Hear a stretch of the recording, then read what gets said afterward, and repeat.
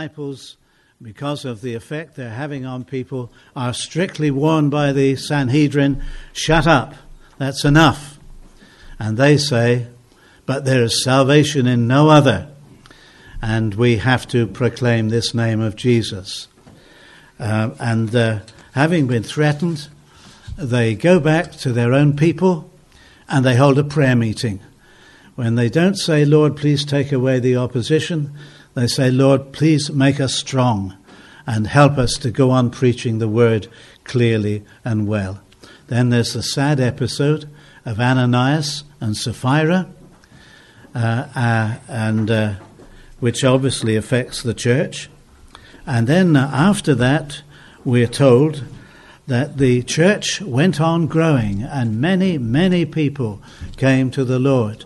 They used to meet in the temples, the colonnade.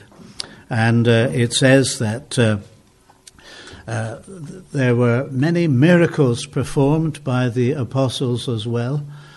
And even from the surrounding towns around Jerusalem, people were brought in. You can see the whole of Jerusalem was astir. And so our reading this time is going to be again how they're hauled up before the Sanhedrin, they're beaten, they thank God that they're counted worthy to suffer, and they just go on. And then the distribution of food for those who are in need. So that's where we are today. So we're going to start reading from Acts 5, and we want to start reading at verse 17. Then this is because Jerusalem is all excited. Then the high priest and all his associates, who were members of the party of the Sadducees, were filled with jealousy. They arrested the apostles and put them in the public jail. But during the night, an angel of the Lord opened the doors of the jail and brought them out. Go stand in the temple courts, he said, and tell the people all about this new life. At daybreak, they entered the temple courts, as they'd been told, and began to teach the people. When the high priest and his associates arrived, they called together the Sanhedrin, the full assembly of the elders of Israel, and sent to the jail for the apostles. But on arriving at the jail, the officers didn't find them there. So they went back and reported, "We found the jail securely locked with the guards standing at the doors, but when we opened them, we found no one inside." On hearing this report, the captain of the temple guard and the chief priests were at a loss, wondering what this might lead to. You imagine the embarrassment of the captain of the guard? He's supposed to keep these prisoners safe. Then someone came and said, "Look, the men you put in jail are standing in the temple courts teaching the people." At that, the captain, with his officers, went and brought the apostles. They didn't use force because they feared that the people would stone them. The apostles were brought in and made to appear before the Sanhedrin to be questioned by the high priest. "We gave you strict orders not to teach in this name," he said. "Yet you have filled Jerusalem with your teaching and are determined to make us guilty of this man's blood." Peter and the other apostles replied, "We must obey God rather than human beings.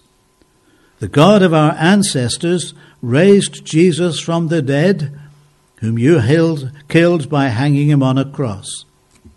God exalted him to his own right hand as Prince and Saviour, that he might bring Israel to repentance and forgive their sins. We are witnesses of these things, and so is the Holy Spirit, whom God has given to those who obey him."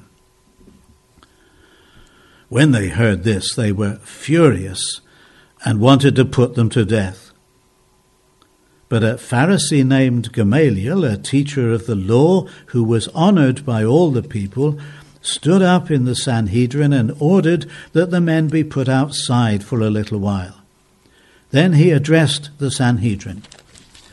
Men of Israel, consider carefully what you intend to do to these men. Some time ago, Theudas appeared claiming to be somebody, and about 400 men rallied to him.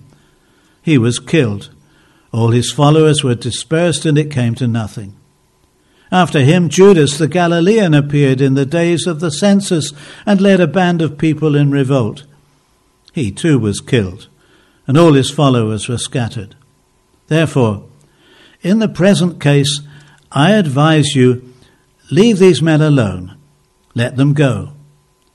For if their purpose or activity is of human origin, it will fail.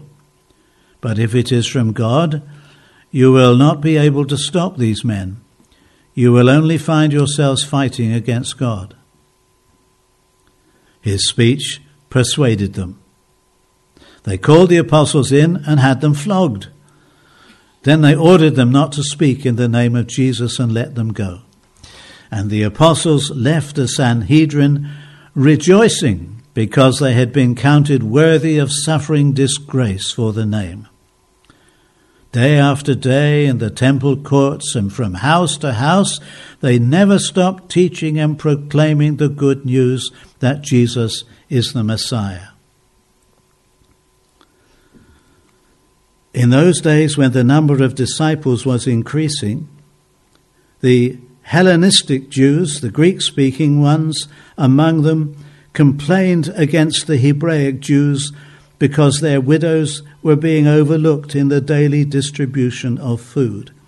So the 12 gathered all the disciples together and said, "It would not be right for us to neglect the ministry of the word of God in order to wait on tables.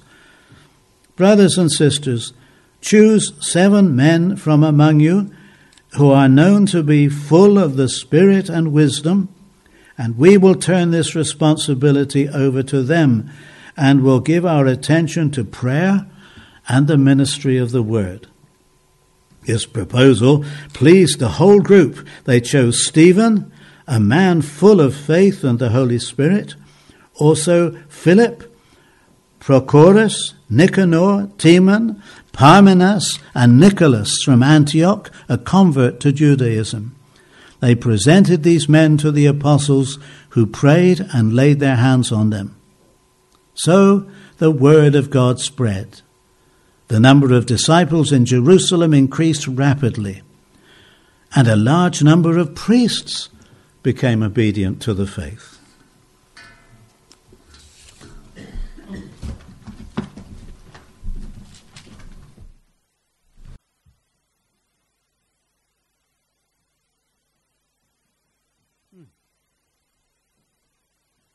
Technology, excuse me.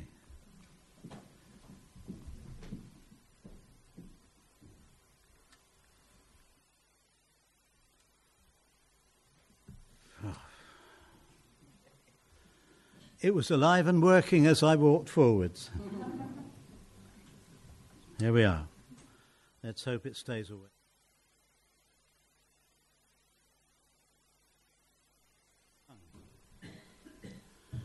But already there's a disturbance. There was a problem with Ananias and Sapphira, but that concerned them, and then the news of it spread around. But now there is a real disturbance in the church. It was not caused from the outside, not caused by the Sanhedrin or any other opposition, but it arose from within. And it had to do with the distribution of food for the needy. There were already in the church 2 different communities. One was the community of traditional Jews, much like the apostles. They would have spoken Aramaic, they would have used the Hebrew Bible, and they were Jewish Jews. But there was another group that were Greek-speaking Jews. They were ethnic Jews, practiced Judaism, but had largely adopted Greek language and Greek culture. And as we know, Greek was widely spoken in the Roman Empire. Of course, our New Testament was written in Greek. So it's not strange that there will be many Greek-speaking Jews, and a number of these, too, were converted. So you had these two communities in the church, if you like. And as I say, they were all Jews, all following the Jewish religion, and then they had all been converted to belief in the Lord Jesus. Two communities in a much larger group of believers. Reminds me a little bit of when we lived in Wales back in the 70s. Our family lived in a little Welsh mining village. And were we different?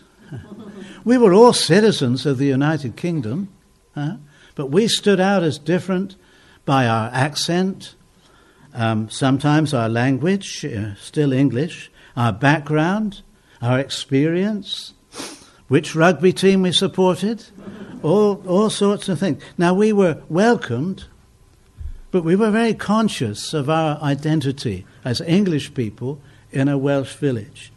And, we got on fine. But nevertheless, there were the two identities there. And in the church, a very human situation arose. It seems that rightly or wrongly, the Greek-speaking people felt that their widows were being somewhat neglected in the distribution of food. It's not clear that this was deliberate, quite possibly just an accident, and it might even be some unconscious bias in the administrators, we don't know. But what we do see is that the apostles took immediate steps to deal with the situation. The believers were asked to choose 7 men who could oversee affairs. We often call them deacons, but they were much more than deacons, actually. And you remember Philip and Stephen were great preachers, quite remarkable, very gifted. And the third thing that arose out of the incident was that the primacy of preaching the word, teaching and prayer was made clear. And there are some principles for us here. First of all, it comes out loud and clear that believers in the Lord Jesus Christ are all one in him. The apostles see this problem. There is a threat to the unity of believers, and they deal with it immediately. Now, there are various groups amongst Christians today. The big ones, I suppose, are nationality and skin colour, but there are also social differences, the remains of the class structure, if you like, background, education, employment. Well, people tend to gravitate together very often. There are those at different stages in life, young and old. There are families and singles. Now, we're not saying that these informal groupings that happen, there's anything wrong with them. But these things must not interfere with our relationships with one another. These things must not be allowed to count in our relationship to God and one another. They are human things, quite natural, it's all right. But they must not be allowed to count. Later on, of course, the Apostle Paul faced a very similar thing. And he tells the Galatians, there's neither Jew nor Gentile, neither slave nor free, neither male nor female. We are all one in Christ Jesus. We stand on the same ground before God. We all owe everything as Christians to the Lord Jesus Christ. And that principle has to come across loud and clear to us as individuals and to us as a church. And as we think of the wider church as well, very important. Whatever groupings there may be, we are all brothers and sisters in our Lord Jesus Christ. Then another thing that comes out of this incident is this.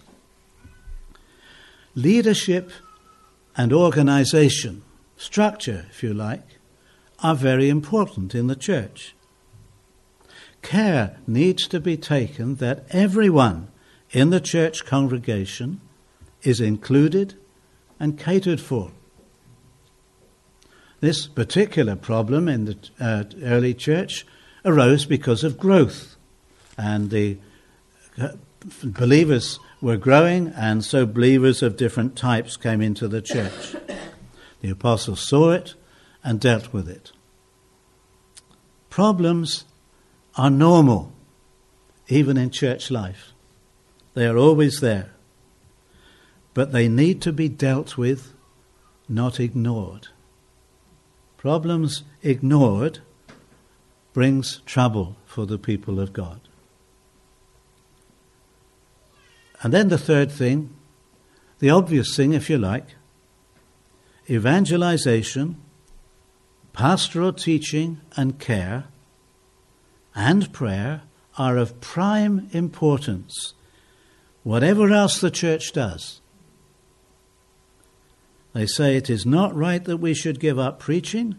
We will devote ourselves to prayer and the ministry of the word. This is the primary task of the church and its leaders. Social care, care in the community, help for those in need, they all have their place. They're all important. Paul reminded Titus that Christians should devote themselves to good work. These are the kind of people we should be. But of prime importance is the ministry of God's word and the spiritual care of believers. Well, time is against us this morning. We'll leave that incident and we'll go back to the beginning. You might wonder why I've gone back to front, but I felt that was probably the most helpful thing. Now we come to this matter of very determined opposition from the leaders of the Jew. We have this rapid growth, as we said, and the popularity of the apostles, and, it provokes jealousy and concern for power and position. The Jewish council, the Sanhedrin, consisted of two groups. There were the Pharisees, who were sticklers for observing the law. They were really they were concerned for piety in every aspect, and they were indeed regarded as very pious men. They had a high reputation for piety. Then there were the Sadducees, who were very political, and they really were the rulers of the people. The high priest, for instance, was a Pharisee, and so on this occasion he calls his cronies together. The Sadducees didn't believe in the resurrection, and there was much they disagreed with, of course, in the teaching of Jesus. To them, power was all important. Jesus had faced opposition from both parties. But this particular opposition originated from the Sadducees. They were concerned for their position. They were upset and alarmed at the growing number of disciples and the influence of the apostles. Who were these men having all this influence? And so we realize that they were filled with jealousy, and they have the apostles arrested and put in jail until the morning. Well, you know that story.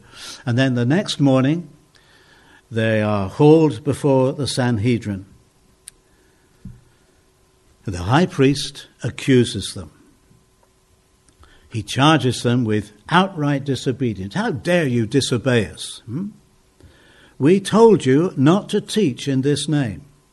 Yet you have filled Jerusalem with your teaching, and you intend to bring this man's blood upon us. I think it's clear they're not concerned about whether this teaching about Jesus is true or false. Their concern is for status and power. We've had enough of this. It's got to stop. Now, we only have a summary of the apostles' reply, of course. I'm sure they said a bit more than we have in this part of Acts. But they say really three things. We must obey God rather than men.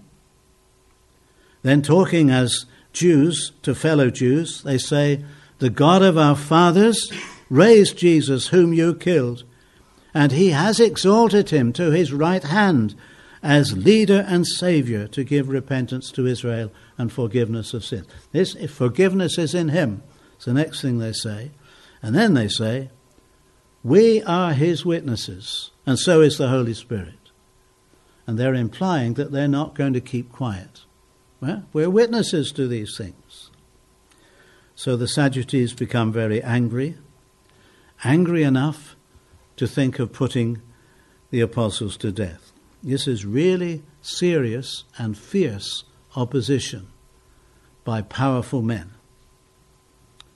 Now they were persuaded not to kill the apostles by this Rabbi Gamaliel, who was also a member of the council. Instead, they gave them a beating, probably the 40 stripes less one, very painful, told them not to speak again in the name of Jesus, and let them go. And we know the apostles' reaction. They rejoiced they were counted worthy to suffer. Has this anything to say to us today? I think it speaks to us very clearly about the authority of the Christian. Now, the first time they were forbidden to preach, something comes out about the uniqueness of Jesus. There is no other name under heaven where we must be saved. This time the emphasis seems to be that the apostles do not recognize the right or authority of the chief council of the Jews to tell them what they must do. They say, in effect, God has commanded us to be witnesses, and we must do it. God's command takes precedent over what you want. We must obey God rather than men. Now remember, they were saying this to the leaders of the nation. There could be no authority greater than God's, they say. This has always been the Christian's position. Both Peter and Paul tell us that as Christians we should be good citizens. We should obey the law. We should not be violent. We should honor the law. We should respect other people. We should also be noticed for our integrity, for our good lives, our positive contribution to society. New Testament teaches all of these things. It's important. But what Christians believe and what they teach is not optional. We don't choose from personal prejudice or inherited tradition. Christians take God at his word. We must obey God. Even if we suffer for it, as the apostles did then in the beating, the martyrs, remember there was James, Stephen. There were unnamed martyrs at this time, if we read the book. The long history of Christian martyrs. Christians' authority is God and his word. It counts above everything else. If we look at the world situation, we see that in many parts Christians are suffering simply because they're followers of the Lord Jesus Christ. Discrimination, loss of job, kicked out of their family, sometimes losing wife and children, education difficulties, problems over medical treatment, all sorts of things. Then there is overt persecution, violence, imprisonment, false accusation. There are in some countries today serious attempts to stamp out Christianity altogether. It's there. Open Doors has a chart of the top 50 countries where there is persecution of believers. It's not exhaustive. There are other countries. They've just given you the top 50. And Christians continue to follow the example of the apostles, which is set here. And this should affect our prayers and our giving. We have brothers and sisters that are suffering, some of them very severely, for the sake of our Lord Jesus Christ. Part of our family. Believers are all one in Christ Jesus. And then too, under this heading of the authority of the Christian, we need to note some views that are being expressed in the United Kingdom. Under the guise of political correctness, Christianity is gradually being squeezed out of public life. In effect, they say, you be a Christian, but don't involve other people. Don't offend other people by telling them what you believe or what the Bible says. And there are examples of those in authority being so afraid of appearing politically incorrect that a Christian has been unjustly dismissed. This is in our country. We don't want you talking about your faith to others, they say. What does the New Testament say? It says, be prepared to give a reason for the hope that is within you. Do it with gentleness and respect. But this is what you should do. There is a danger today that if you differ from the currently accepted ideas of morality and equality, you will be described as an extremist, a man or woman of hate. You may not lose your home, but some people will shun you and mock you and even hate you. You just have to look online and you'll see it. You may even become a victim of the vitriol poured out on some social media sites. Just think of what happened to Tim Farron in his brief time as leader of the Liberal Party. To try and avoid what they call extremism and things contrary to British values, and some of our leaders want to restrict what we teach our children. Ofsted's chief inspector of schools, in a speech recently, seemed to target beliefs based on the Bible. And she said that she would like to control not only private and unofficial schools, she would like to control Sunday schools as well. She's not alone in this view. Nothing should undermine what the government considers to be British values and equality law. Will our government really lay down what Christians teach their children? Well, their first proposal has been abandoned. That was the one that Ofsted's leader was talking to. But there are other moves to see if the same thing could be brought about within existing legislation. Now, as Christians, we should pray that these ideas will not take hold. Of course, not everybody agrees with them, but there are very influential people that are pushing for them. As Christians, we put God and His Word first in everything. And a test may come to us as believers sooner than we expect. I think that question of authority stands very clearly in this story. Now, just a few minutes before I sit down, I want to talk about Gamaliel and his advice.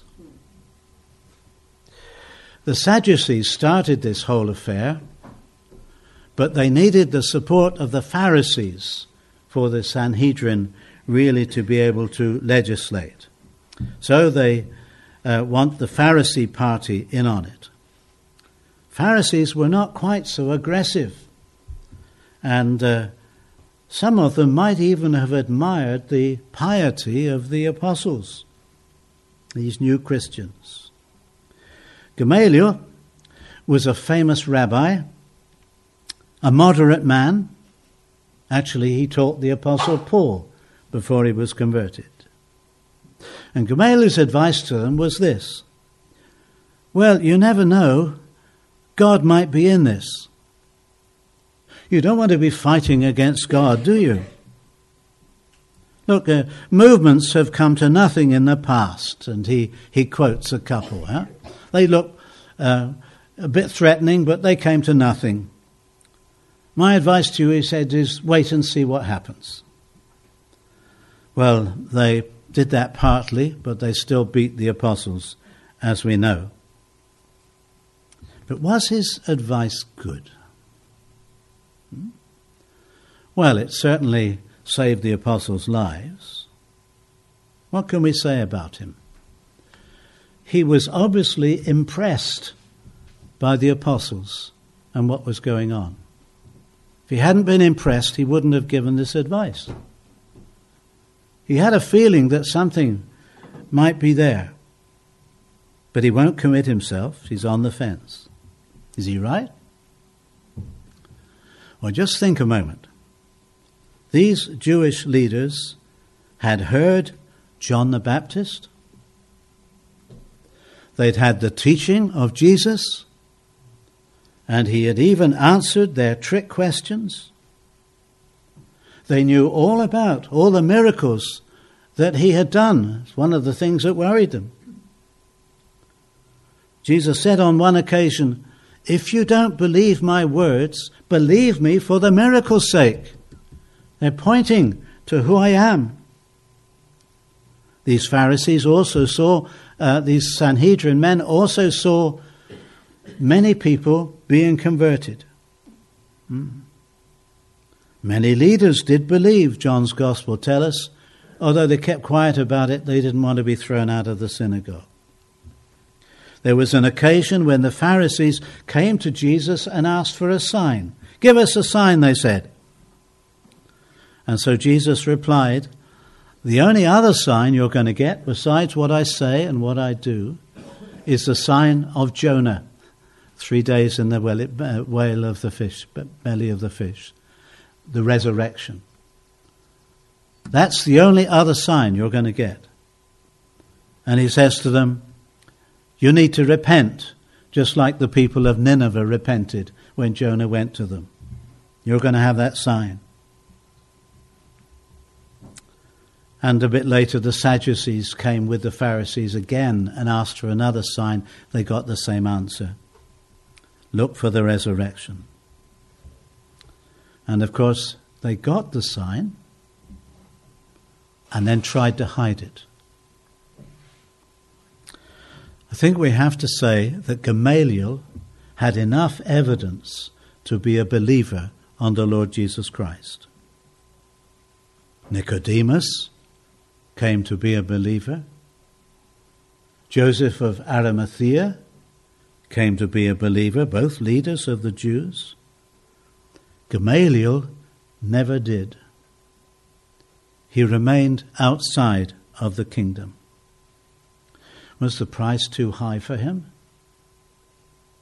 Was he afraid of being thrown out of the Sanhedrin and losing his position of respect? Well, we don't know. But we do know he had the evidence. He had the words of Jesus. He had the miracles of Jesus.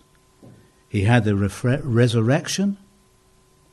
And he refused to believe it. The consequence was he was not in the kingdom of God.